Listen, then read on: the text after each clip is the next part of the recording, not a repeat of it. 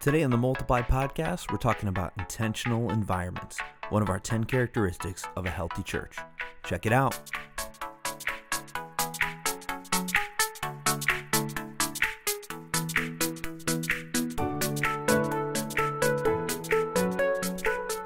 Hey everybody, welcome back or welcome to the Multiply Podcast. My name is Jared. My name is David. So glad. Thanks for that awkward way of saying your name, David. But, Second vidcast. Yeah. For the Multiply Podcast, and we're wearing the same shirts, I just realized. Yep, that's okay. People won't notice, except for you just said it. Well, except like, what is the freeze screenshot going to look like on YouTube? Is it going to be a graphic of the title of the, or is it going to be a picture of us talking? I don't know. I haven't done it yet, Dave. Well, okay? If it's a picture don't of us, lock me in. If it's a picture of us talking, people are going to feel like they already watched this one. Well, we'll have to, because we're wearing the same. Take your hat off for this one. I'll have to edit off. I'll take your shirt off. You'll be shirtless. At least move this water bottle. You'll be shirtless, and I'll be wearing a sweater. Okay, that'll be the picture. That balances us out. Yes. Yeah, because we're both wearing basically t-shirts now. And you're hairy, so it looks like you're wearing a sweater. No, when you're everybody shirtless. knows I'm not true. That's not true because I'm half Korean. We are not hairy people. Wow, that's good. You guys got a lot going for you. Well, everyone, thanks for being back with us. If you didn't know, David was referencing we are now on YouTube. You can, if you don't want to just listen to our sultry voices, you can now watch us on the interweb as we talk.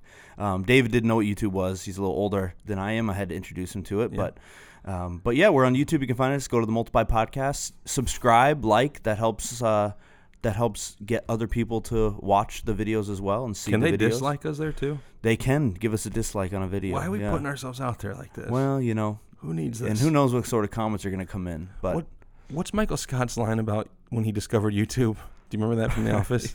He's like, I didn't do anything for a week. Do any work for a week. Yeah, that is the curse of YouTube. So now if you're at work or you just want to get away from your day, go over to the Multiply Podcast on YouTube and watch us. I wish we could poll our audiences to like who watches, who listens. Obviously, everybody listens so far, but because I'm just so curious as to like what type of person would prefer to watch us talk than just listen on a podcast. Yeah. Because I don't, so that doesn't make sense to me, but you do. So yeah, absolutely. Well, we'll see. We'll see the number of views. We'll also be backloading all the audio podcasts onto YouTube in audio-only version, of course, because we didn't video those.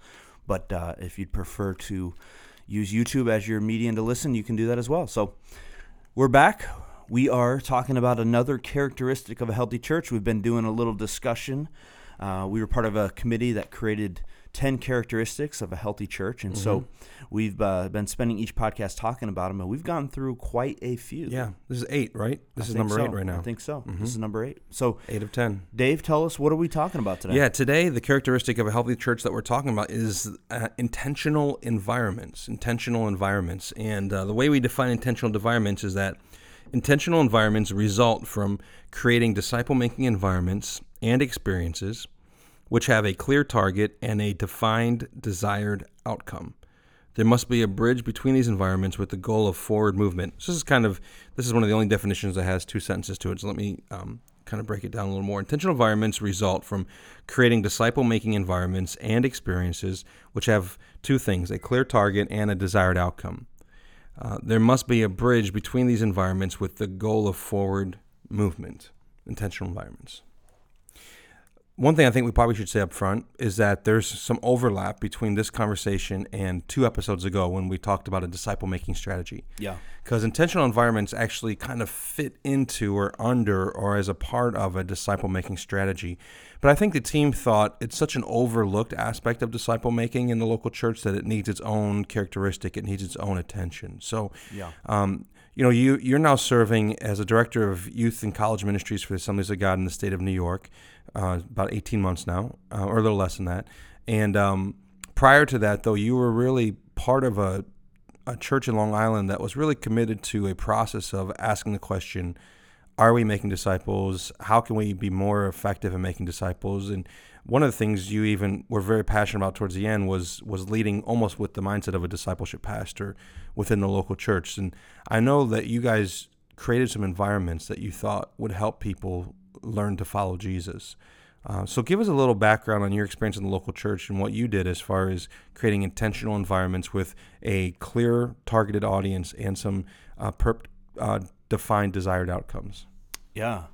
Yeah, so my background, actually, technically, my role before I became the role I'm in now was a discipleship pastor. I couldn't remember if they made that official jump or not. I couldn't remember. I didn't want to say it. So. Yep, I was in it for about 3 or 4 months with the idea that if I moved in this role, then that's fine. Otherwise, I would stay on and be discipleship pastor. So you were a monster success. 3 to 4 months. 3 to 4 months, and it was like, we've got it. It's done. We've everything we need. What's next? What's next? Yeah.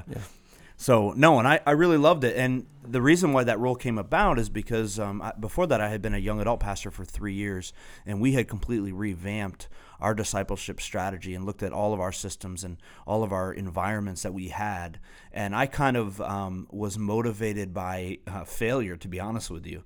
I was looking around and going, what are we doing here? Like, we're doing the same stuff. I kind of had the mindset of, if you build it, they will come, create the best, most flashiest environment. Kind of attractional strategy. Very, very attractional. And I thought, okay, well, that will work. We'll do the best environment that we can do, the most quality, and people will come. And it just didn't happen. It didn't work out. And then so started to reassess all that we did and really fall in love with disciple making, and the idea that was kind of the opposite approach. That was a long-term strategic approach that starts slow, but then the exponential growth is huge. And so in that whole process, we also started to look at, as a whole church, we went through a 2-year process of looking at our environments and saying, how do we get strategic? And so we came up with, basically, we boiled it down to 3 environments.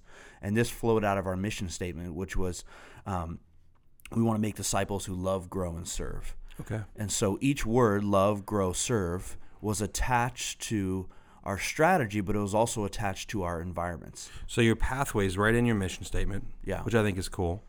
And your pathway also then defines the environments, the intentional environments. Correct. Okay, that's what we're talking about. So talk to us a little bit about those environments, and not that this is a strategy to replicate in any given church. Sure. You got to do the wrestling and the work that these guys did for a couple of years. Yeah. But this is a good example. Yeah. And I'm sure even looking back, you think some things worked better than others. And if you were back in there, or if you were still there, I'm sure it would have evolved and changed a little bit. Mm-hmm. But just give us a sense of where it was when you were serving in this role for a few months. Yeah, so our first environment, which was our love environment, and basically what we saw it as is 3 environments that all work in conjunction and have the ability to move people through them. And so someone who is becoming a fully formed disciple in our church is someone who's engaging in all 3 of our environments and helping other people to begin to engage in all 3 environments. So they really worked in hand with our strategy. Okay. And so the first environment, which was love, was about loving God and loving people. And that was our Sunday morning service, was our primary environment. And so we wanted to create an environment where people learned together how to love each other and also how to love God.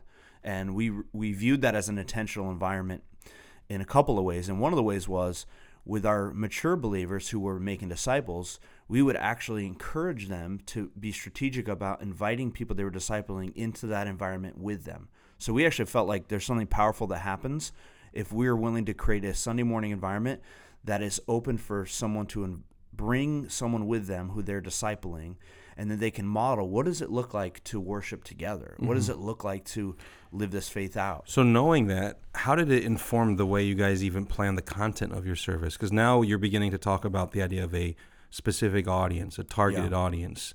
So talk to us a little bit about knowing that this is the stage and the pathway. How did it inform the way you guys shape the service content? So it informs things like, what do we say? Simple stuff, and I think we've talked about some of these things, but are we introducing ourselves when we go on stage, mm-hmm. or is the assumption everybody knows us? Mm-hmm. What sort of music, what sort of design, how does the environment look? And our pastor, to his credit, he was very intentional, although it wasn't his style. He was very intentional about saying, let's create a look and a feel and music that is appealing to a non-believer and an unchurched person who is also a younger family. That was really that was really part of our strategy, Sure.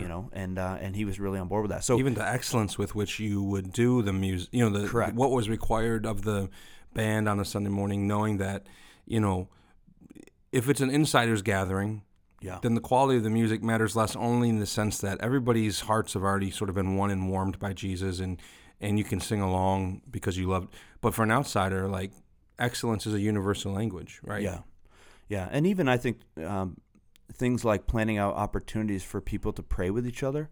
If the assumption is, hey, this is an environment where people are bringing others along and doing life together here, then we want to create some moments for people to actually respond to God and pray together. And that was a big part of our pastor's heart. And so those were built into the service. Those were intentional. And even that, like, so there's a difference. There's a difference knowing that your audience is sort of the unchurched, the visitor. There's a difference between saying, let's create moments where people can pray with their friends, versus creating a moment where, say, everybody get in groups of 3 and lay hands on each other and everybody pray out as loud as you can. Yeah. There might be an environment for that, but if you know that this is the specific intentional environment we're trying to create for this audience, that's really difficult for a visitor, because the last thing they probably want to do is lay hands on a stranger and pray out loud. They may have never prayed in their lives. So, right. Just thinking, that's another way that you can even be thinking through, like, this is a very specific environment with a targeted audience. It helps inform our content. Yeah. Yeah, so that was our love. And we would say love God, love people. And the way that we would incorporate the love people part was for those who were disciple makers, we would teach them things like, hey, on a Sunday morning, always be inviting. So always be inviting. We call them one groups, which is like our version of small groups. When you see people on Sunday morning, assume that they're lonely, assume they don't have relationships, assume that they wish someone would invite them to lunch. And so we would teach them that, always be inviting. And so Sunday morning was an opportunity for people to come and learn how to love God, but also be loved and learn what it looked like to be in a community, a family of God. And so obviously that's a work in progress. It's constantly trying to hit that, but we wanted to create an environment that was conducive for that to happen. Yeah. So the one you mentioned, what are the one groups? Yeah. Is that the next? Yes. Is it the next step? Yeah. So love God and love people were actually the two. They were kind of connected, but so the next step would actually be grow. So love, grow, and the idea of grow was we had these things called grow classes, and so we wanted people to not only grow in their love for God, but also in their understanding of who God was, and we felt like those actually go hand in hand. So the more we know about God and about ourselves and about what He calls us to, the more we can love Him. And so we every Wednesday night we would do things called grow classes, and these were really intentional because we began to look and say, okay, if we have someone for 3 to 5 years, and they were to come to every Wednesday night, every grow class, what sort of classes or content would we want them to work through in order for them to become a fully formed disciple? So if we had someone for 5 years here, or 3 to 5 years, what would the content look like? And so we began to take that approach and look at it, and then create content that we felt like was valuable. We began to assess all of our teachers and make sure, hey, no one's teaching that doesn't have a gift of teaching, because we want this to be quality. We created an environment that we want to make it an environment people want to be. So we did simple things like we had awesome coffee and food and snacks, and so everybody that was there, it was a place that was like, yeah, I want to be there. This is great, And so those were some of the moves that we made to create that an environment where people can grow. And so one of the things that we would say is, again, for the grow classes, don't come alone. If there's someone you're discipling, invite them to come with you. And our classes were 8 weeks long, so you could journey with someone for 8 weeks and then and do another class. And we had different levels of classes and all that kind of stuff. But that was part of the grow portion. Okay. So love, grow, and then what was your last one? Serve. Uninterested. Yeah. So love, grow, serve. And serve basically is getting people to engage in the mission of the church and serving within the church together. Okay. And so this was kind of the third part. But again, all of this would be encompassed in creating environments where people can do this together. Yeah. So the idea again was, if you're discipling somebody, they're in church with you, they're in your one group, they're coming to a grow class with you, and now you're inviting them to serve with you in a ministry. So we talked a couple episodes ago in our conversation about having a disciple-making strategy about different environments, right? We talked about large group, small group, one-on-one. So you can kind of see that represented in each of those three groups.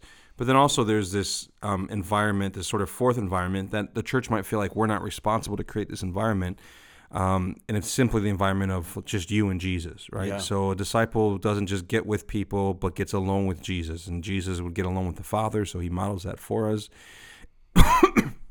What do you feel like is the church's responsibility when it relates to not creating that environment? Because you can't, obviously, the church can't go into someone's home and say, okay, for the next 30 minutes, go read your scriptures. But what responsibility do we have as far as communicating and making that a clear, intentional environment for our people? Well, I think we have a huge responsibility. And you're right, it is a challenge because you can't manufacture that for people. So it's a little different than some of the other environments. But I think it mostly is reflected in the discipleship process of communicating people that, and if we really believe this, and you actually preached, you kind of talked about this a little bit in your sermon yesterday, if we really believe that this is the most essential thing for all of us, like we want to be people of the Spirit, people who are filled with the power of the Spirit, who we know that it's the Holy Spirit is the one who shows us Jesus. The Holy Spirit's the one who gives us any of the abilities we have. If we really believe that, then spending time with him has to be essential. Yeah. The problem is most of us don't live that way, myself included. Yeah. Like I say I believe that, but I don't really. There's confessional right. belief, and then there's functional belief, Right. which we all struggle with, bringing those two together. Yeah. And so I think it has to be communicated regularly from the pulpit, but it also has to be a foundational part of your disciple-making strategy. So whatever the strategy is for people to become more mature disciples, that has to be a huge part of it, is one-on-one teaching of, hey, this is what it looks like, and here's how I've lived out my life, here's how it should look in your life, and, I think we talked a little bit before we recorded about some of the challenges of creating environments that are intentional. And by intentional, we mean, again, that they have a targeted audience, a desired outcome. You mentioned to me the idea of duplicate environments. Yeah. And then I mentioned to you the idea of dead-end environments. So when I said dead-end environments, what I meant was basically creating a disciple-making environment that has no next step. It's like a stagnant pool. It's like it just all ends here. And then where do I go? What's my next step? What should I be doing? When you were mentioning to me duplicate environments, what did you mean?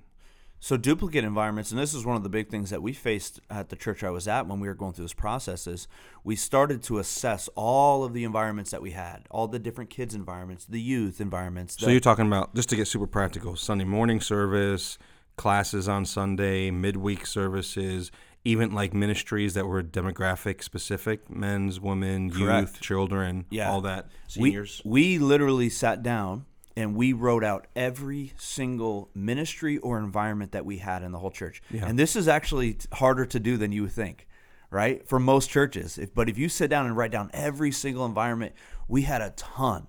And then what we did is we defined the intended audience of that environment and what the intended outcome was. So you could do something like, okay, this is kids or young girls, and the intended outcome is discipleship. This is a very basic way of putting it, right?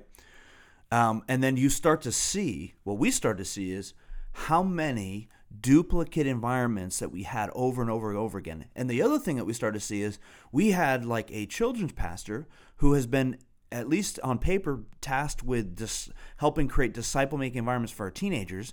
But then we had other people running these other environments that were also supposed to be disciple-making environments for kids. So we had different leaders doing duplicate disciple-making environments, and parents basically either put their kid in everything, or even in some cases, they had to choose, which disciple-making environment do I want? And of course, we felt like as a church, that's not a healthy approach. We need to be streamlined. If you have kids in our church, there needs to be one process for how we do discipleship. And so we basically had to trim and define and sometimes merge, sometimes totally cut out, sometimes adapt and create something new. But to make sure that we didn't have these duplicate environments, that if we're going to disciple kids, this is the way we do it. If we're going to disciple teenagers, this is how we do it. If we're going to disciple adults, this is how we do it. You know, some people might be listening going, what's the problem with duplicate environments? And right off the bat, I think we have limited energy and resources, right? 100%. Limited people, limited time. And so to create duplicate environments also creates unnecessary choices and competition sometimes. Like, you want to help people take the right path as opposed to sort of the paralysis of many options and many different paths. So it weakens what you're offering. It is a distraction or confusion to the people that you're trying to serve. It can really hinder the effectiveness of the mission of the church to make disciples. Yeah, and one of the things that we saw, and you kind of touched on this, is we had you could look at a lot of these different environments or ministries and go, oh, but good things are happening. And of course, everybody that was involved with them would say, no, you don't understand. Like, this great thing, this good thing was happening. And so it wasn't an issue of, are they all good? That's usually easy. It's, sure, are they the best? And the biggest challenge that I think people don't understand when they think about what's the problem with disciple making or duplicate environments is, you touched on this. You have, in most churches, high quality, high capacity leaders that are spread out all over these different duplicate environments. And one of the reasons and the benefits of creating a simple strategic plan and a simple strategic strategy for your environments is now you consolidate all of your best leaders and you put them, instead of into 20 different things, you put them into 5 different things. Mm-hmm. And so those 5 now just become so much better. And I think that often gets overlooked. That's a big part of it. Yeah. Sometimes often in the local church, less is more. You know, we tend to get very busy, and I forget who I heard this from. I may have made this up, I'm not sure, but the idea of filling people's calendars versus filling people's lives, right? And one of the other dangers of not being intentional with your disciple-making environments is that you do fill people's calendars so much that you actually, in a way, it becomes counterproductive. Because remember, the purpose of a church, or the purpose of, our mission is to make disciples. Yeah. And everything the local church does is supposed to be headed towards making disciples who make disciples. When we fill people's calendars so much with stuff and programs and events, it gets to the point where they can't actually be making disciples in their community because they're so busy inside the church. Yeah. And so I think thinking intentionally, how are we moving people towards a sense of greater mission? And how are we growing them in such a way that they can disciple people to Jesus and disciple people in Jesus? I think having intentional environments and looking at what you're doing can help you. So if you're listening and you're a pastor of a local church, or you're leading a ministry, I think what we're encouraging you to do is the step one is look at everything you do, right? Write down every single thing that you're doing. Yeah. It's a lot of good stuff. And then begin to kind of list it out, and then next to it, write down who is it for? What's the desired outcome, and what's the next step? And you may find that you have some dead-end environments, you have some duplicate environments, and then it takes the hard work of beginning to ask some questions about what's working, what's not working, what should we stop, what should we start, and a lot of what we talked about 2 episodes on creating a disciple-making strategy really would help complement what we've been talking about with intentional environments. Yeah. And can I tell you, the only way that process actually works and is effective, and the only reason it was effective for Bethlehem, is because we came into those meetings with this mindset. Number one, there's no sacred cows. Yeah.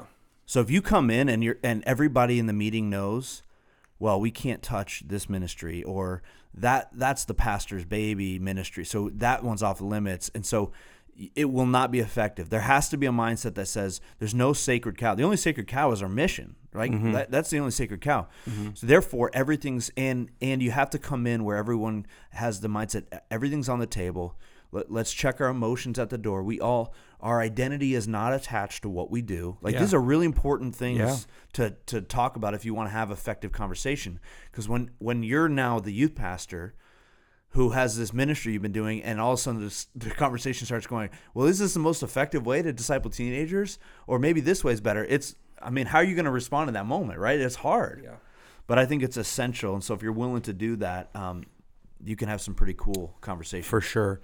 And I think your lead pastor has to champion that, right? 100%. It's got to start at the top. If the lead pastor, if everybody knows the lead pastor is ultimately not really in on the conversation, then first off, it's going to feel like an exercise in futility to the people who are aware of that.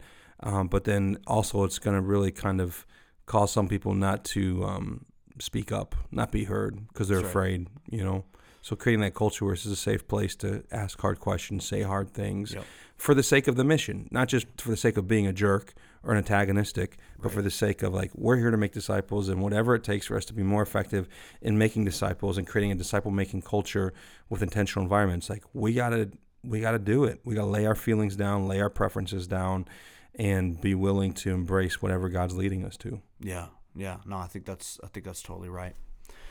All right, Dave. Well, we're gonna talk a little bit about David's Eats. Need a little jingle here. Yeah. David's Eats. Can you work on something? There you go. That's good. Nice. I like that. We'll record that on the side again and All right. Add that in. Yeah.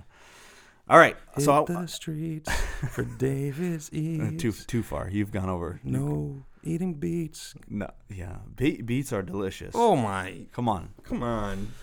Actually, what do you mean beets are delicious? That's you just helped transition me perfectly into the question I was going to ask. No, I hate beets. That's not the question. Actually, I think I have had beets in a salad that I liked. I do like beets, but anyway, this is not Jared's Eats; it's David's Eats. So we've got some vegetarian listeners out there, I'm sure. Now I know that's not your thing, clearly, but I do want to hear from you. What do you mean clearly?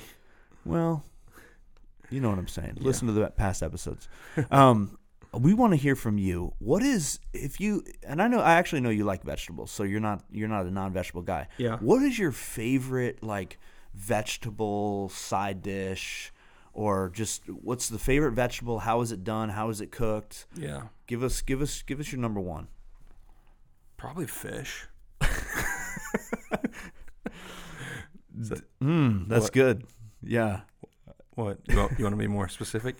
No, my favorite is kimchi. That's a Korean side dish. It's a pickled, spiced, sometimes fermented, cold, often veggie. It can be a lot of different things. The main one is cabbage, but they do it with cucumber, carrots, radishes. But beyond that, 'cause that's pretty specific. Not everybody's going to eat kimchi. I think I love mushrooms. Mushrooms are veggies, right? Yes. I love. Yeah. I feel like I'm cheating when I'm eating mushrooms. Like, true. Like these aren't veggies. These are so like. This is a fungus. Yeah, this has got like meat texture to it. My favorite thing is to take like mushrooms, take them home, put them in a pan with some little oil and butter, salt and pepper, and then just a little garlic. Just cook it down, pan sear it, and at the end add like a little sambal sauce, like a little hot sauce, and I can eat that for dinner. I'll put a couple eggs over it.